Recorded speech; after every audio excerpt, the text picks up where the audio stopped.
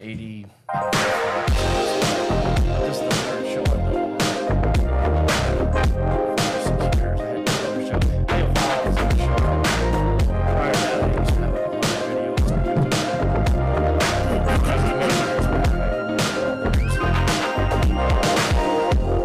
I tell you almost every night, and everything is true. The feeling that you're giving me whenever I'm with you, just show me in I'm in ecstasy. I keep you by my side. That feeling that you're giving me.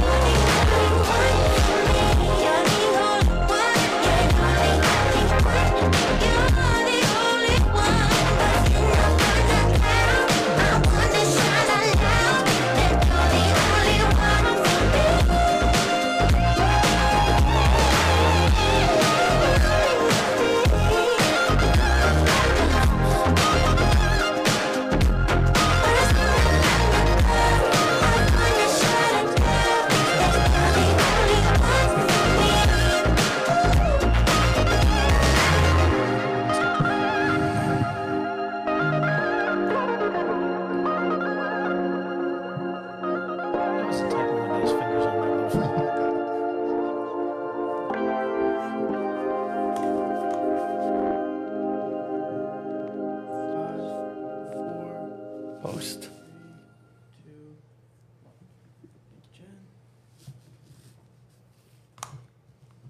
Hey, everybody. Welcome to the Wellness at Your Home podcast, sponsored by Orange County Pools and Spas, Wellness New England, and Wellness at Your Home. Again, like always, we are situated in beautiful Beacon, New York, 217 Main Street in Beacon, New York. Anybody ever interested in a sauna, cold plunge, massage chair, come see Mr. Jack over here.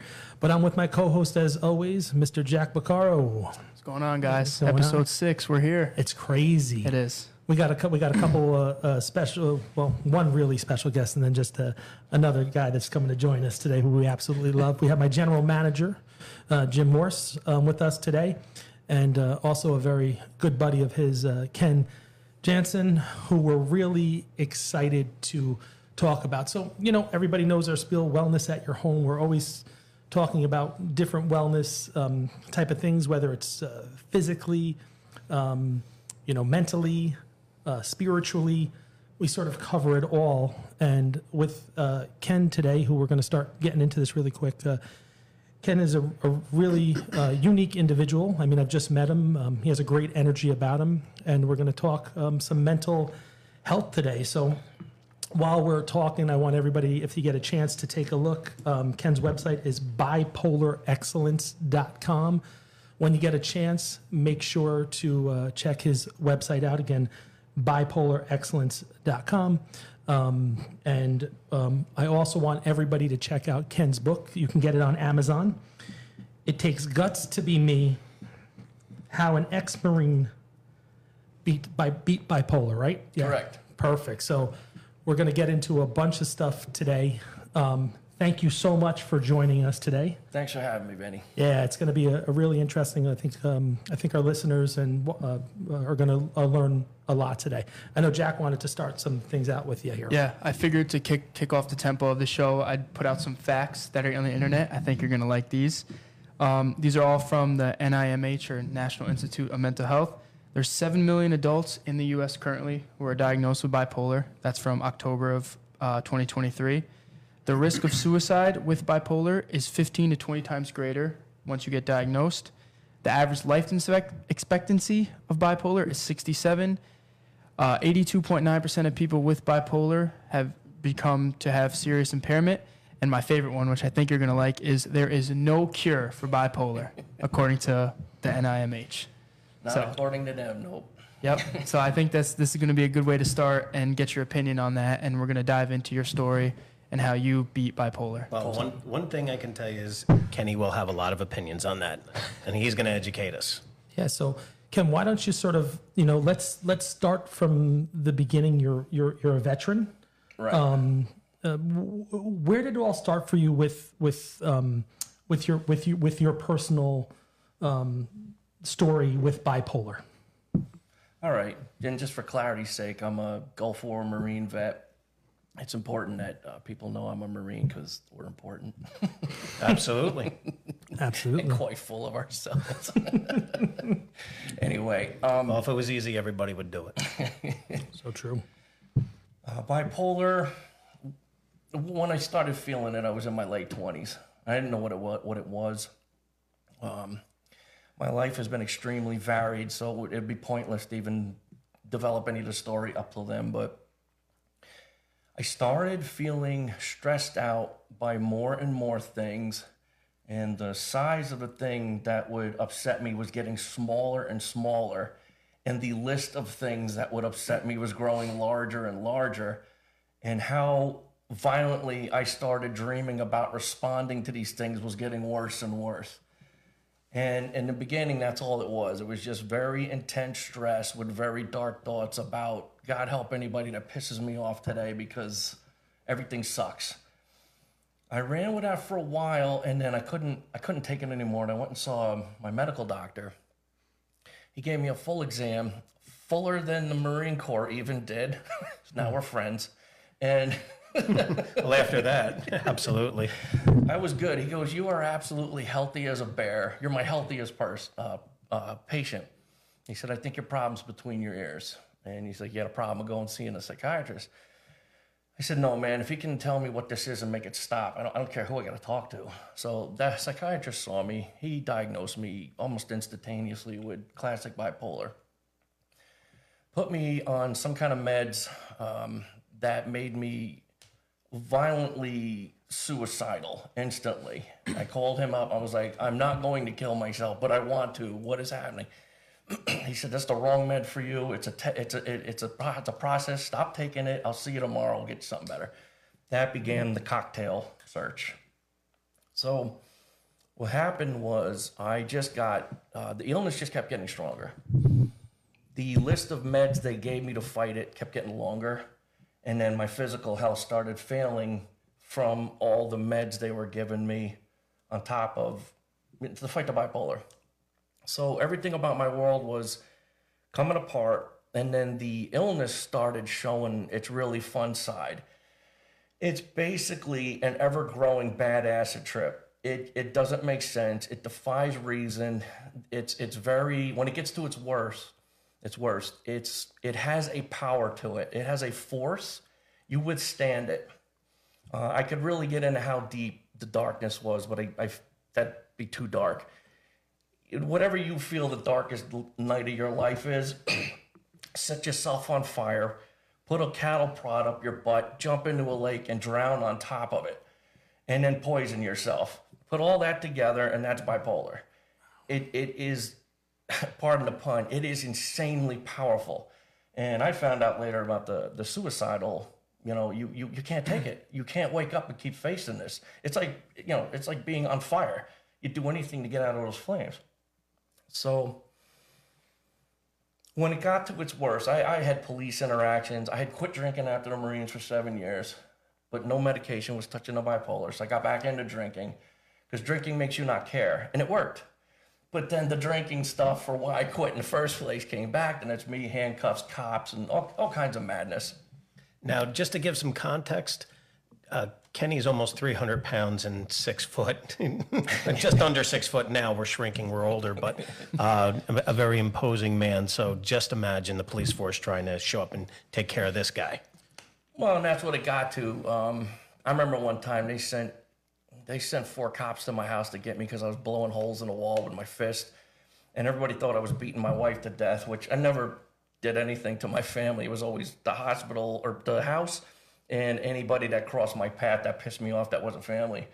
And sometimes I'd wake up with my chest I was clearly in a fight, but I couldn't remember it, and I was all right. So I hope I won, but I don't remember why it happened. But I'll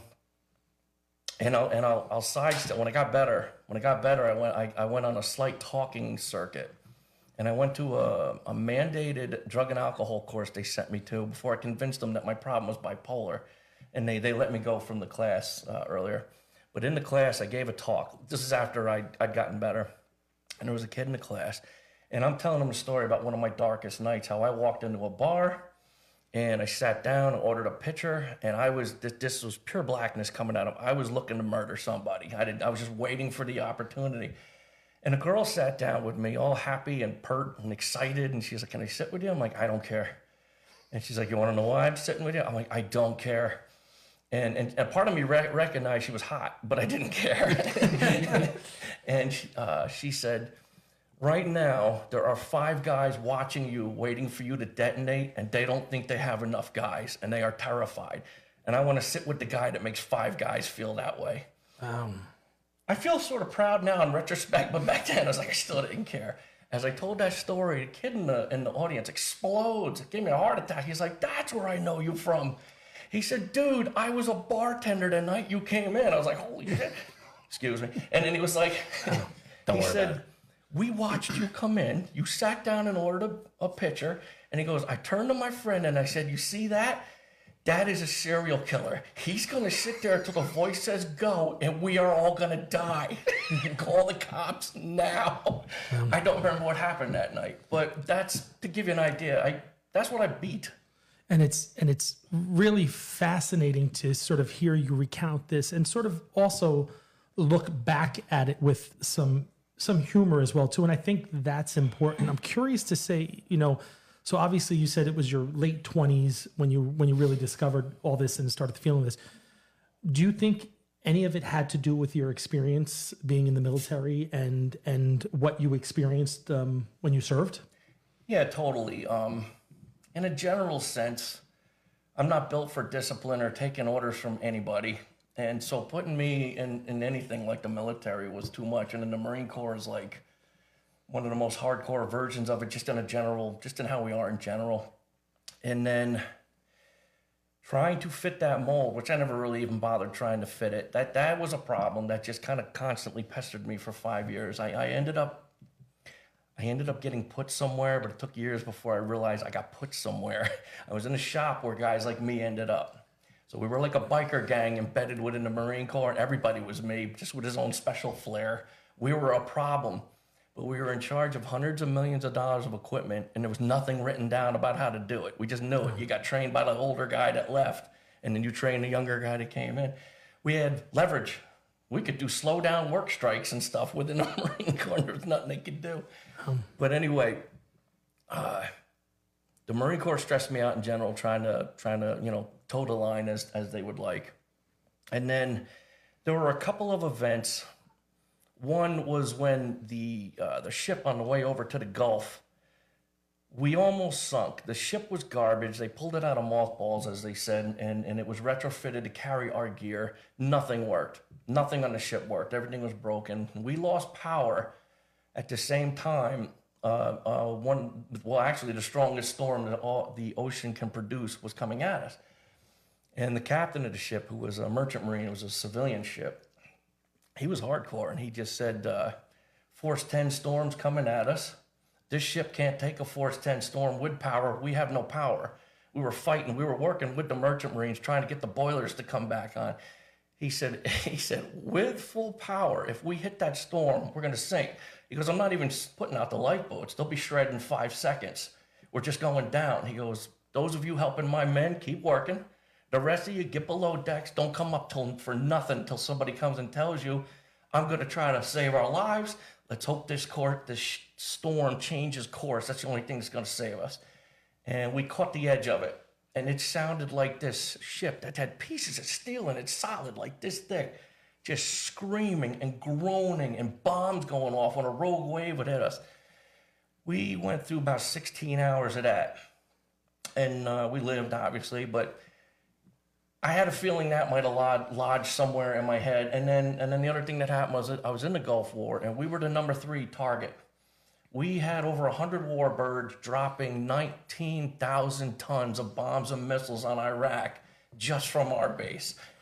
We were dropping so much armament, we had to pull guys from other shops to help build the missiles complete, to put them on birds in time to go drop them in Iraq. And one night they got us with Scuds. And there was an alarm that went off anytime a Scud went off anywhere in the theater of war. Anywhere. It did not go off the night that a Scuds came at us. We woke up to explosions. Explosions of a size I can't do justice with words.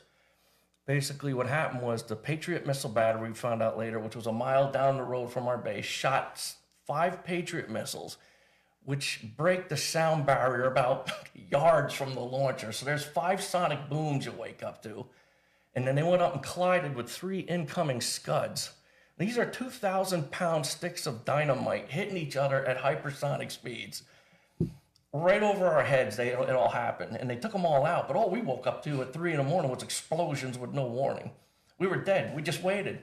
And one of my friends, who was a lot like Jim, was sitting there laughing outrageously. So I started laughing because, I gotta have my guys back. And I was like, what the hell are we laughing about? He's like, dude, we didn't even see an F in Iraqi, and they already killed us. This is bullshit. And we were laughing hysterically because we figured we had 3 seconds left and we were dust. Wow. I think that might have done something to me as well. Now, I want to just chime in here. I have referred to my friend Ken here for years as the Dos Equis man, most interesting man on the planet. And we would talk at length for hours upon hours, to the point where sometimes your wife would just kind of like go and lay down and just walk away from us and in the store and everything. And we would talk and have just back and forth stories. And I told him and encouraged him, he needs to share more stuff like this. The way that you describe not only the incidents that happened to you, but the flavor in which you put them, nobody can help but just stop and listen to you. Absolutely one of the most interesting friends in my life. Yeah, it paints for years. It paints a picture. And like I mentioned to you before, I mean, look, we know there's a stigma with mental health, and it takes people like you to come out here and do what you've been doing for the past, 20 plus 30 years, whatever you've been doing this, to let people know that to get people comfortable and to have the conversation about what's going on, because there's too many people that suffer silently. So you're doing a great service to everybody to just get the word out and to make it so simple but still elegant for people to understand. And you are in the mental health field in your sort of what you do on a daily basis, plus with your life coaching. I'm curious, as somebody who does not know much about it, do you think it's an experience that again, we talk about experience and how it comes out, but is it something that somebody's born with and maybe it takes an experience to activate it? Or is it anybody at any moment in time can start to suffer? Well, as far as I remember, because I don't study it like I used to, I'm just happy to have beaten it. I share with people how I did it, and then, that doesn't mean they will as well. I just share what I learned and wish them the best. But it's both. I did learn that there is a gene, who knows what it's called, but there is a gene that can be triggered, which is how genes work. Genes don't run anything. They're just a light switch. Your environment, which means anything you experience, turns them on or off. And you can have the potential for bipolar genetically, but never be bipolar. And then you go through enough stress and trauma, which was most of my life up until almost my 40s, it gets turned on.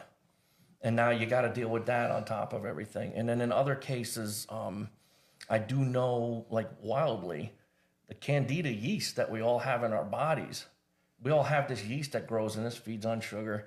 If it grows out of control, it can produce the symptoms of bipolar, but you're not truly bipolar. You're poisoned by whatever the yeast puts out. You need to stop eating so much sugar. That's a very rare outside, but just to give you an example, you will be clearly bipolar. I heard another example from one of the companies that helped save my life. They have research, scientific research. They don't just say things. They can back every claim they make. About a lady that was on meds for decades, and then she got off of them. And then 20 years later, she had some sort of seizure, and they couldn't figure out what she was on, but it looked like drug-related.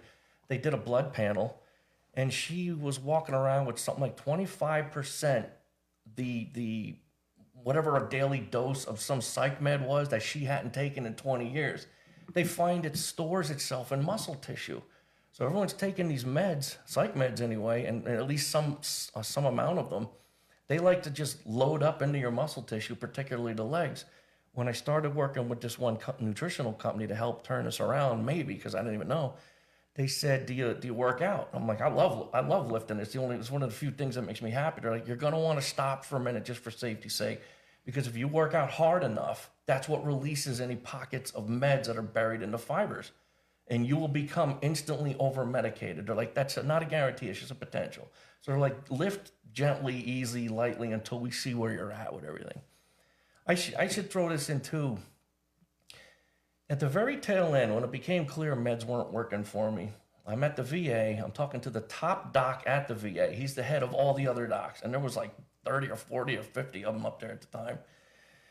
He said, it's become abundantly clear to me as a doctor and a scientist that meds are not only not helping you, they're making you worse. He goes, we have the data to prove it. And he said, you need something else. But I only know psychiatry, so I don't know what it is. So he said, find something. You have my blessing. And then he said, but whatever you find, you have to find it fast, because within 6 months, you're going to be dead by cop. And I said, why dead by cop? We used to just talk this stuff out. And he said, because you don't do anything small. He goes, whatever you do, it's going to make the papers. And they're going to have to put you down to protect themselves. He goes, every time you go off with one of your rage fits, it's taking more and more cops to stop you. And he goes, the only reason they haven't done something worse to you is because you're a Marine, and they respect that. Half the cops are ex something. But he goes, you're too much now. You're going to hurt somebody, if not kill them. And he said, you've got to figure something out before that happens. That day, I went home. My mind at that point, there was only 3 things I felt now. I'd been reduced to fear, despair, and rage. Those were the only 3 things I felt. I knew I was going to die. That was solid. I knew it. And I didn't want to. I wasn't suicidal or anything, but I didn't want to live either. You exist in a purgatory. Living is stupid. But the fear of dying, particularly with bipolar, when you think of the abstract of the unknown, the void, with bipolar powering your thoughts, that would take my breath away with fear. And so you just sit there suffering. As I sat there realizing I was going to die, and it was going to be horrible, and it was going to shame everyone that loved me, I heard in my head, it was very, very tiny. I almost couldn't hear it. And it was the Marine in me.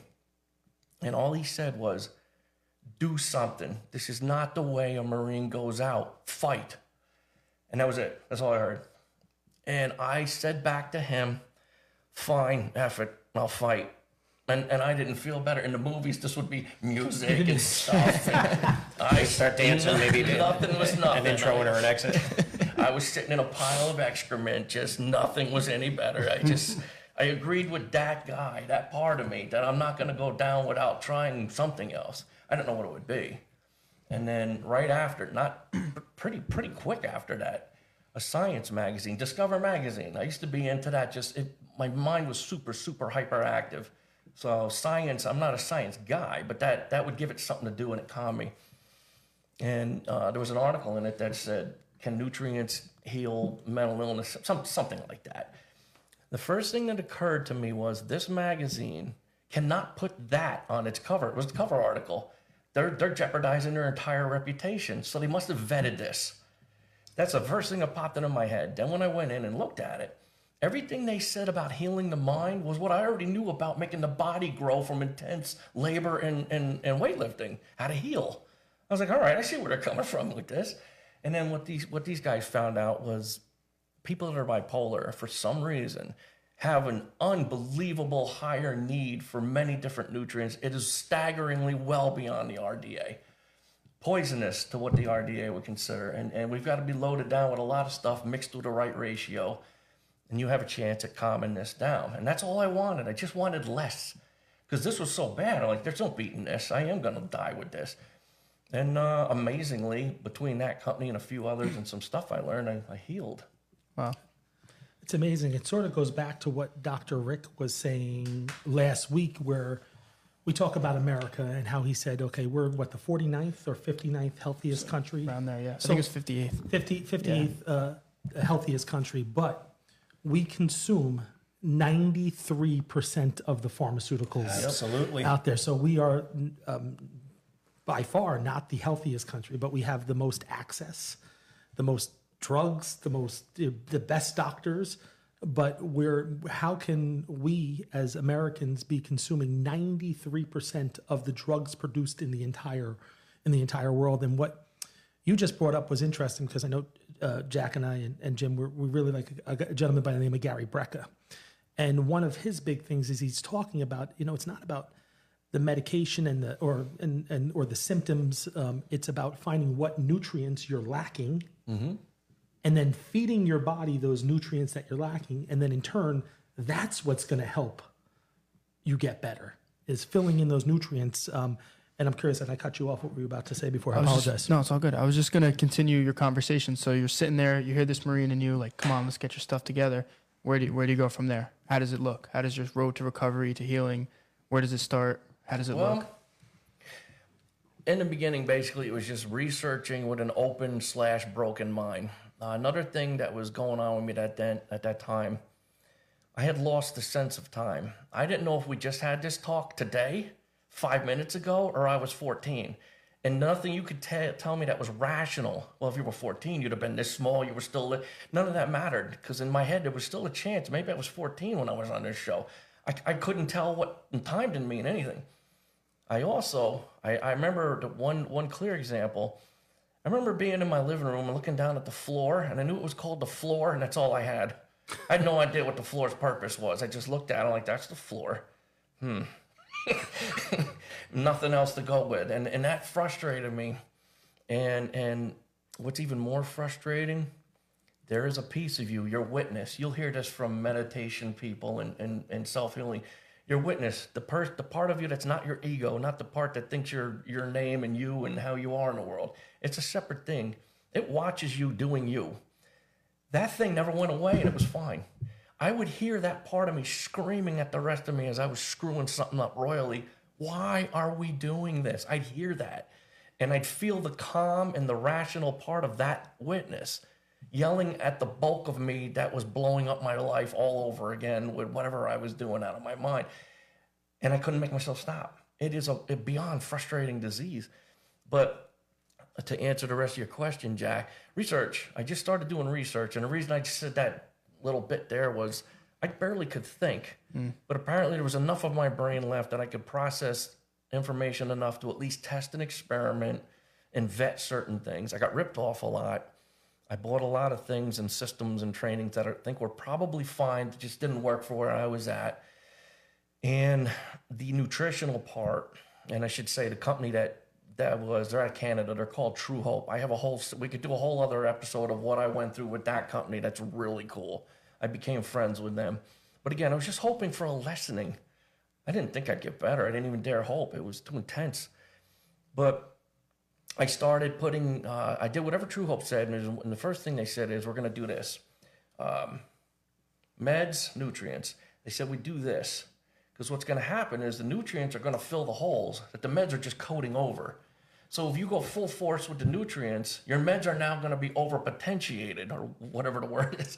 That they're going to be overdose levels because you don't need them that strong anymore.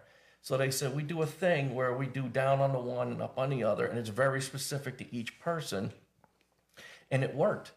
And I don't know if this will work for everyone, but I know that company has something in the high 80 percentile range success compared to psych meds.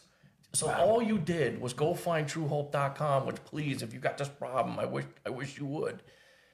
There is a good chance, I don't know, but there's a good chance that's your best place to start. Then I read a book on that calmed me down. It took 4 months, and I white-knuckled it for 4 months. I had a bottle of Klonopin about that big that I didn't touch. Klonopin was the only thing that sort of tiny bit brought the flames down. And I kept it there like when you're quitting smoking and you leave a pack in the closet but refuse to touch it, emergencies only, and then I refused to touch it. And my panic attacks used to last 3 and 4 hours long at full blast with the phone in my hand, getting ready to punch 911 when I thought my heart couldn't take another second of it. And I rode these things out and did what True Hope told me. And about the 4th month, I started feeling better. I just took them on faith, and I trusted their research. It wasn't pure faith. They had proven to me that there's a chance here. And then across the next year, I stabilized. I stabilized to where I wasn't, everything had come way down and I felt better. I still felt panic and mania hung in the longest. But then over the next year, they dissipated. And then, the whole rest, the bipolar's a list of symptoms this long. That all went away rather quick. I got it down to just mania and panic. And then they dwindled and got farther apart, less and more infrequent. And then they were gone. And as I settled from that, fish oil crossed my path. I read a book about omega-3s, and don't remember the title, omega-3 something, I don't know. It's on my website. If you sign up to my newsletter, you'll get what all this is. And what's your newsletter, Ken? I didn't even name it, but it's on my website, bipolarexcellence.com. Just put your email in and get his info. Just sign up and do it, right? Yes. So Now. Yeah. So the research that this Dr. Locke wrote in that book blew my mind. This doctor has a list of accolades that would go down to this floor and out your front door. I don't know when she's had time to live, breathe, and eat. She's achieved so many massive positive accomplishments. She's all about fighting depression. She actually got on the phone with me one day and talked to me for 4 hours. It was like Einstein called me. I don't know even what warranted this honor, but I talked to her for 4 hours, and then I was taking her stuff. I don't know if anything, I don't know, I couldn't detect whether that helped or not, but I figure it belongs in. Then I addressed the physical health. I call the hardware. And then one day, about a year and a half in, I was looking in the mirror, and I was like, I think the rest of the problem is you. I said that to my reflection. So then I started looking into meditation, and I found a meditation from a guy whose pitch was, I meditated 4 hours a day, 16 and a half years straight without fail. And in the end, the result was I was an a-hole who picked the wrong women to marry and an alcoholic. And he goes, that's not to say I was wrong, but he goes, I was missing something. I was like, it would be like you giving me information. I was like, I'm listening. If you came at me with the gentle, with the doctorly, no. I was an alcoholic with bad women and I drink. Okay, talk to me, friend. And because I knew he had figured it out, it wouldn't be a company page I was looking at. And this gentleman, Bill Harris, he's gone now. He actually got invited to speak at the UN to help countries learn how to get to behave well together the way he taught people to behave together. So that was the level that he reached. And his whole thing was, here's a technology so you don't have to fight to meditate. Put the headphones on. If you're listening, you're winning, period. If you're listening, you're winning. Any other concern you have is moot. I was like, okay, that's a plan I can work with. I threw that in. And then the rest was just personal development stuff that you find with any wellness plan. I kept adding more things to see if I could make this whole system run better and find out why I believe what I believe, why I made any choices I did, what might be fueling it from my youth, the whole picture. How can I move forward? That's how it went. So let me ask you, Ken, a lot of people that suffer from this and a lot of people, may stumble upon this or be listening that maybe have a similar affliction. We all have people in our life. We all have a support system. We all have a group. I know that you're married, and again, we're personal friends. That's what kind of brought you here and gave you this platform. But what was your support structure? Because that's usually important too. But not only just how you calloused your mind and how tough you are mentally, that helps also. But what was your support structure for anybody else who's going through it? Well, and then that's one of the things I found that people unfortunately might struggle with. A lot of people don't have a support system, and I needed one. There was no way I could have done this without my family. For me, it was basically my family. And my dad was the rock that just funded everything and kept the show rolling, while my mom acted sort of as my unknowing therapist. My mom and we came to call it porch time. I was manic more often than not, and I would sit and just word vomit on her for 3 or 4 hours straight at high speed, and she would just take it. And over time, I started getting better, and I told her one day, I was like, you have been such a big help to me. And she was like, I didn't do anything. I said, first you were there. You withstood. I don't even know how you withstood what I was doing to you with that onslaught. But I said, by letting me do the onslaught, I could hear my own thoughts. Now they're not rattling around in my head. I'm listening to my thoughts. Now I can make some sense of them. And the longer I talked, I started figuring out some answers to my problems just that way. And that's one of the cool things I teach people now. You have most of the answers you need already. You just don't know it. You don't know how to go about finding them. You don't recognize them when they're staring you right in the face. I like leading people to these things now because to pivot to the present, that's the cool thing I learned. Bipolar ended up for me being a gift. And that's something I never thought I'd say. And I was telling the guys when I came in, I used to tell people back in the bad old days, if I gave you $1 million to just be bipolar for 5 minutes, to feel what I felt in my head for 5 minutes, $1 million, you wouldn't last the 5 minutes. You'd willingly hand the money back. Please make this stop happening to me. That's how bad it was. So bipolar, what I came to understand across the years, was a wake-up call for me to change how I was living my life. Because I was drinking. I did drugs, but they never had me. They were just part of the mix. Drinking was my main problem. I had childhood trauma like most people seem to. The crap that happened to me in the Marines. And a lot of my own bad decisions, because as Jim knows, I got a certain drive. I got a stubbornness. I'll do something wrongly with vigor because I'm not quitting. Absolutely. No quitters here. No quitters. We're going to F this up with some oomph.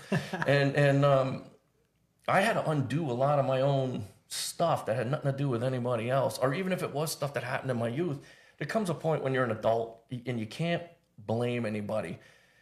You just got to deal with what you got. And that's one of the things I like telling people is you've got to become aware that your whole life is your fault, which means you are completely empowered to do something about it rather than hoping someone will come save you.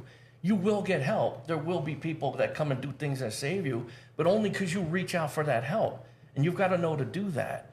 And if the help isn't working, like what happened with me with doctors, you've got to find another way. Luckily for me, my doctor demanded it, and I needed him with his lab coat to give me permission to try something else because I trusted him. I liked him. And when he said, go find something else, I did. I didn't know that I would, but bipolar basically was the worst, most grotesque wake-up call a person could ever have happen to them, and it ended up changing my life for the better. And then it gave me, I think when you fall to the bottom of something like that, it makes you become you have more empathy, more caring, you're more open-minded. You realize that some people, when they're doing something that might upset you, they could be what I was. And I'll even look for those signs, like they could be having one of the worst days of their life, not to judge people so quick. It kind of opens your mind to just what reality really is. It's not what we think it is. Our judgments and our opinions and beliefs. It's usually not even close to what we think it is. So true. And it gets interesting. It gets interesting when you see life that way. I was telling you guys when I came in too. I think it turned me into a beacon of some sort. People start coming up to me and just talking to me out of the blue. And sometimes it's unbelievably personal stuff that you wouldn't want public. And they just met me. And I'm always like, well, I cannot believe you just said that, but I need to hear how it ends. Tell me more. And then it's funny. If I'm having my own off day, there's not a lot about me that says, let's hug. And people will come up to me. They don't even see that. They just come up and it's like, can you help me? And I'm like, I just want to. What you got, buddy? We'll talk. And then once I agree to that, it's on and I'm loving it. Like, all right, yeah, I know something about it. It's kind of weird. Yeah, but sometimes you just need to see where that conversation goes to see exactly what's happening. And the fun is in the journey. Yep. I've heard a lot of interesting things being in sales for the last 30 years. Probably not as interesting as you, but the fun is always in the journey. Now, one of the things that we talked about the other day was the 721 Media Arts Building in Kingston. Now, tell me how that worked into your life. Well, I went to there. This was back in the Yellow Pages days. Right after I wrote my book, I did a talk somewhere. I think it was on local cable in Kingston. I don't even know if they have that show anymore. Channel 62. Mrs. Morrison's husband, she was like one of my first grade teachers, her husband. He was really cool. Anyway, yeah, WRZA in Kingston, the old TV station there. I did something like this, but about the book. And I wanted to put it on my website at the time, and they gave it to me in a format I couldn't reconfigure into something to put on my website. So I looked up where do you get videos reformatted, and it led me to 721. I went in. There was somebody who is a movie. I later learned he would make a movie, a megalomaniac who did as much unbelievable good for the world as he did extreme evil. And he was listening to me talk to the owner of 721, Jeremy's dad, Henry. Hank Ellenbogen. The best people. Love Hank. Oh my God, they're the best people. And we're just talking, and this guy, he sees an opportunity in me, and he gloms onto me. And then he was doing something with disabled people, renting space in the building. He wanted me to come with him.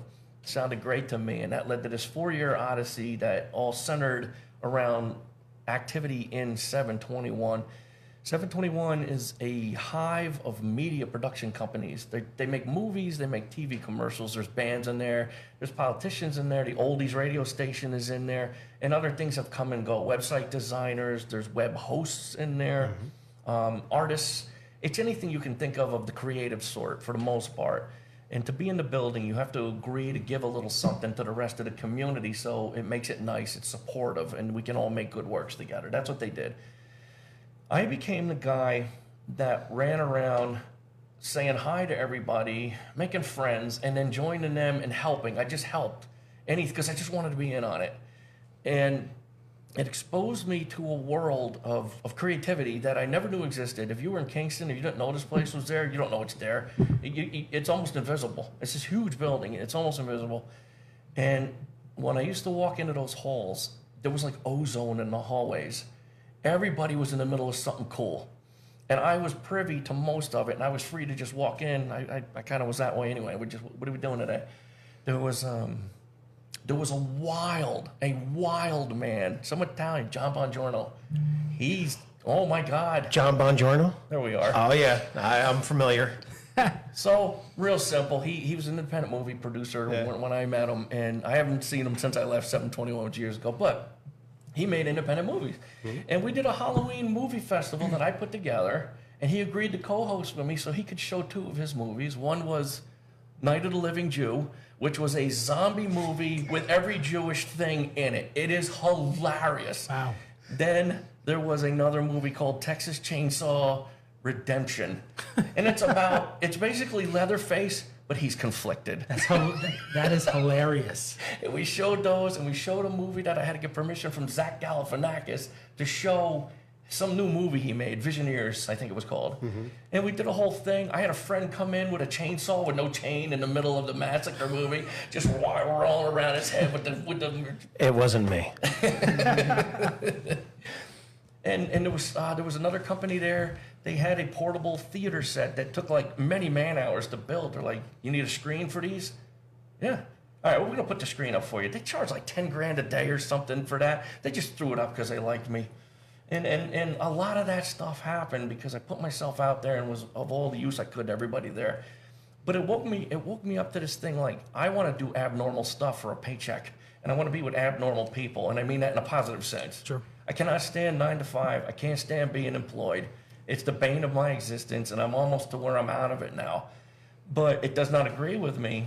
And there is no job really of any standard sort that will pay me to be me. And my number one mission on life, separate from anyone I'm even helping, is I want to get paid to be me. And I've been learning things over time now that I'm a coach. You can do that. It's not going to be easy, but it can be done. And if you're like me, I can't stand being employed. I loathe it. I learned to take the word hate out of my language. It's a bad thing to say it with any regularity, but I hate being an employee. You save it for that particular Just circumstance. So just so everybody knows that, and again, we briefly touched on it, Ken is a life coach, and not specifically dealing with bipolar. No. Bipolar is something that you went through that has given you perspective and life experience to then impart and help coach people along the way. So what type of people do you typically deal with in your life coaching business? Well, in some cases, it's people looking to better their careers, and they just want to know how to be more, how to improve, how to become more valuable, how to find fulfillment, and it's kind of general that way. There's a lot of creative people that feel like, who's going to take me seriously? And then I'm aware of so much. I'm like, let me tell you who's going to take you serious. I'll find examples, and I'm like, let's work on. It's who must you become, but that's not even exactly right. You're already perfect.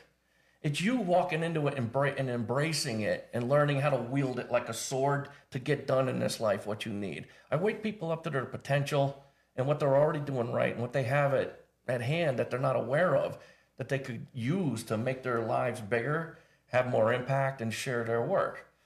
A lot of people come to me just to talk. They don't have any grand vision at all. They just don't feel heard. And it's been very tricky to pin down for marketing purposes what I am, because this is what comes my way. I got something to say to all of them, and I enjoy all of it. I like helping people, particularly because I was such a destructive force, and I was massively destructive, and I hurt so many people. And there's a karmic balance sheet that I'm still working on. I can't fix things, I can't, whatever, but I can do better moving forward. And a lot of people come my way. I'm rough. I have toned myself way down for the purposes of this interview. The normal me is way more savage with a lot more curse words and just out of hand, and I love it. I revel in it. This guy knows, because he's me too, and we behave so nice for this today. I'm using all of my good words, and Jack doesn't have to hit that censor button we're either. doing good so far. All right. And it's interesting too, and I always like to hear Jack's perspective. I think Jack is in a really unique place in life because you're hearing things and learning things at such a young age. Jack's only 22 years old, and I sometimes forget that. But sort of what you've been exposed through your mom, and sort of what we're exposing ourselves through here. You're starting at such a good point, and you're learning so much so young. Where it took you until you were 40 years old, you said? I don't think I grew up till I was somewhere in my early 40s. And how old are you now, Kenny? 55. So I'm, I've been a 15 big years boy old. for a minute now. I'm 15 years old. There you go. Perfect. That's exactly right. And I also think too, like growing up with my mom, who's like, I'm not taught this in like a bad way, but everything that I like look for the deep meaning and everything. So hearing your story and all the destructive stuff that you went through, I feel like now people coming up to you, you said you don't look like a guy that hugs, but people come up to you. Do you think that's like, whether you believe in God or the universe's way of like repaying you for all the work you put in to try to help others now? Is that how you look at it? I don't know if it's repaying, but yeah, I got a spiritual side. I'll talk about that with people if they want. I believe in God, but not in any religious sense. I can't tolerate organized religion. That's a whole other topic. But I believe there's something, and I believe it's directing things, and I believe I got to honor it. And I believe it. I've been clinically dead a handful of times to the point where they've come out and said, "Sorry, we did all we could. He's gone." And then in the background, I do one of those, and they go run back in. I've been in 2 comas. One was for an afternoon. One was for 2 weeks. And I'm like, there's just no way. It's stupefying for me to assume there's not some reason I'm still alive, because it's too much. And I've almost died just by stupidity more times than I can count. Being on country roads in the Marines at 2 a.m. in South Carolina, no light, 80 miles an hour down a swamp road that's straight for now, don't know when it's going to turn. And the guys in the other car who are heading to the beach with us, they ran out of beer. I'm coming over with more beer to help you. Keep the wheels straight. Climb out the back door, jump into the bed of the other truck going 80 miles an hour. I brought beers. Yeah, this was normal. Nothing about that was like standout with my friends and I. And there's just no way. There's no way I survived me without having to do something with it. One of the things that Kenny and I have described ourselves as is we find calm in the chaos. Chaos doesn't bother us. That's where we literally need all of that to just feel calm.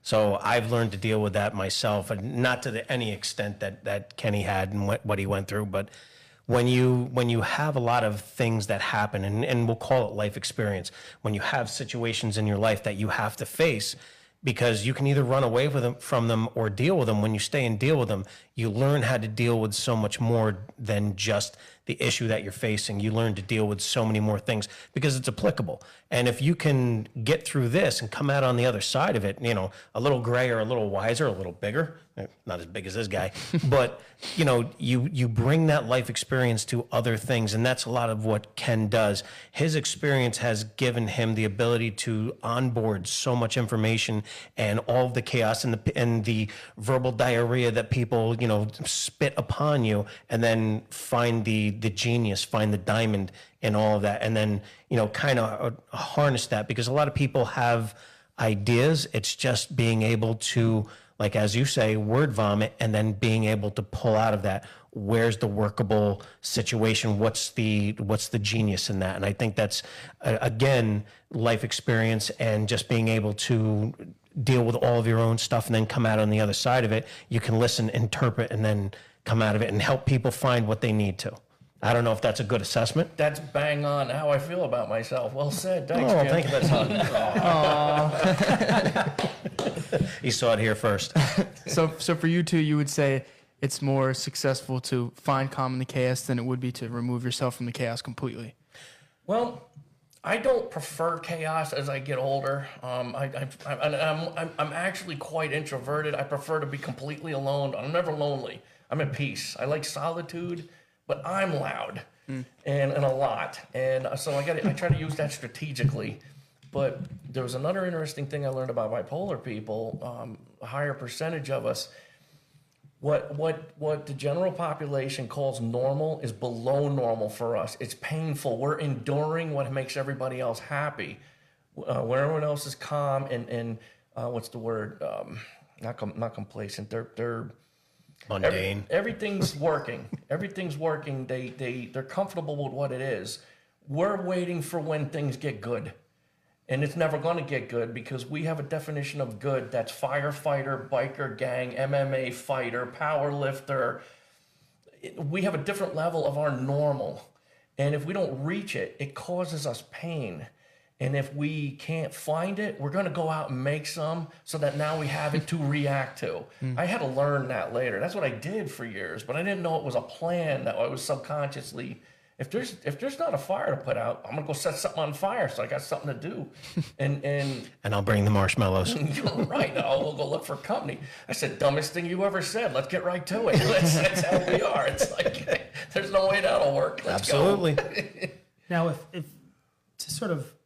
somebody currently watching this or will watch this in the next couple weeks as we put it out there, if somebody's currently suffering, where you were, what do they need to do? What should be that first step for them, for somebody watching right now who's struggled with this, is too afraid to say anything and felt the way you felt on your worst days? What advice can you give them at this moment in time to start the process?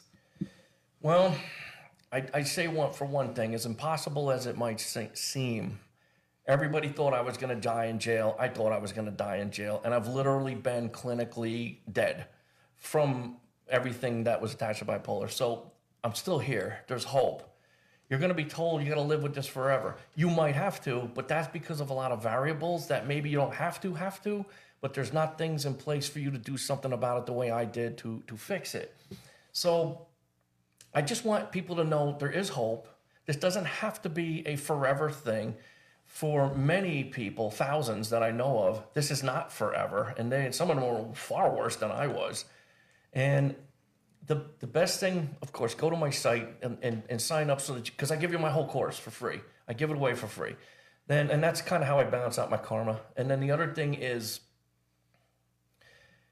I tell people the only thing that I know that works better than anything else, that is an immediate action step, is to call the company True Hope, and their website's truehope.com. They turned the tide 85% of the way so that I could enact all the rest of the pieces of my system. I didn't do anything in the beginning except what they told me. That was the entire plan. Yep. And for 4 months, I couldn't even tell it was working. I just decided. I knew in my head the bridges had been burned, the ships had been sunk. There was no fleeing the new land I was in. There was only forward. It was terrifying. I had no safety net. I didn't know if I was on the right track. You're supposedly not be able to do what I was trying to do. It was absolutely terrifying, and I was all alone. I just trusted True Hope, and it worked. I don't know if it'll work that well for anybody else, but I know it's the most direct, tangible thing I can recommend to do. That is an action step that can happen today. Oh, that's really good advice. And I think before we sort of tie everything up, I think somebody had a question. If you want to ask if it's something he can. Yep, we got a question from Dan. I'm curious about Ken's opinion of the following topic: the negative side effects of common antipsychotic meds like Seroquel, lithium, Risperdal, as well as using SSRIs and benzodiazepines. So they want to know my opinion about the negative side effects? Yes. Well, I know I hated them all because I had all kinds of side effects. And as I've said, meds simply didn't work for me. In a way, that was a gift because it got them out of the way eventually as a non-answer, which helped me find the answer. The meds, again, like there's not a gland in your body that's running low on lithium. We need you. Well, clearly your lithium levels are low because you're psychotic. Here's some lithium for your lithium pocket to the right of your pancreas. No. There's nothing in you that needs lithium. There is a lack, but it's to be found in whole foods. And then if you're deep into an illness, you're not even going to get it from home. It's like a bodybuilder. They can't eat their way to massiveness. You got to throw in supplements and protein drinks, and you got to take shortcuts to really jam it in there. True Hope is the shortcut. They address. The best way I put this is when your car engine light comes on. Medication is like taking black tape and putting it over the red warning light and then going like, well, fix. And then you keep going while your engine gets hotter and hotter and hotter. I'm not telling people to stop taking meds. I need to make that clear so I don't get sued. I'm just saying they're not the be all end all. They're not a long-term solution that's good. And they're not even addressing the problem, but they do help you cope if you're not in a position to take advantage of something like what I've been talking about, or you don't have the support. There's benefit in meds and just keeping the act together until you're in a place where you can try some other plan. So kind of filing off the rough edges so that you don't either peak or just kind of do spin. Something insane or just fall into a suicidal depression. It keeps you going, but I would do that with the intention of trying to find a better way. There's other people doing stuff different than what I'm doing that have beaten this illness. I'm not the only game in town. I thought I was because it was so important 20 years ago. I was like, you can't beat this. I beat it. I have the answer and I am the way. That was a mistake. Well, one of the things it's a way. I'm a guy who likes sayings, and everybody here knows Jimisms. Like sayings. Oh, absolutely, Come on, I live by these things. They run my life. So when you fail to eat your food as your medicine, you're going to end up taking your medicine as All right, everybody. Here we are yet again. We go over an hour and we get cut off by Facebook. Again, we'll figure this out. We're trying to keep everything to an hour. But again, I didn't want to end with a complete no explanation on anything. So really quick, I want to make sure everybody goes to bipolarexcellence.com. Please subscribe to Ken's newsletter. And also, if you want some life advice, you need some coaching, I highly recommend Ken. I think if you're at a point in your life where you want to talk to somebody with his life experience and what he went through, can give you some good perspective. And I'm huge on perspective. I mean, perspective is everything, really. He also talked about his 28-day course, his free 28-day course. Doesn't cost you any money. It's called You Do You.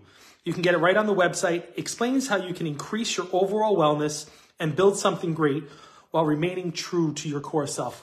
Come on, that's a no-brainer. Hop on his website, sign up for his newsletter, and if you're in the market for have a life coach, please give an opportunity to help you out. Ken, Jim, do you guys have anything to say? So when we got cut off, it ended on Snickers, much like every night of my life is a Snickers or a Reese's. But basically what I was saying is, if the only problem that you have is a nail, then all you need is a hammer. There's not one solution to any problem. There's not one solution to his problem. There's many solutions. So, maybe medicine, and again, not saying that medicine isn't a cure, but there's a lot of different alternatives. Being healthy in your mind, having support, like I talked to Ken about, having people around you that can help you, not just hold your hand, not hug you, but, do things to help you get through to the other side of whatever you're dealing with, whether it's bipolar, whether it's depression, whether it's anything.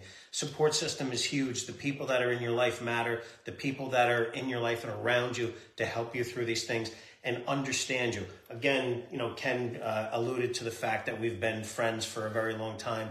And, we could kind of see each other, not in darkness, but also in light, and the things that, entertained us, for shits and giggles, was, above many people's threshold of what fun was. So we understood each other and we've been friends, and, and go 6 months without talking and then pick right up where we left off. But those are the people that you need in your life. So the other thing I want to end this on is, if you have people in your life that matter, much like Jack's mom would say, if you have people in your life that matter, validate them while they're here, not after they're gone.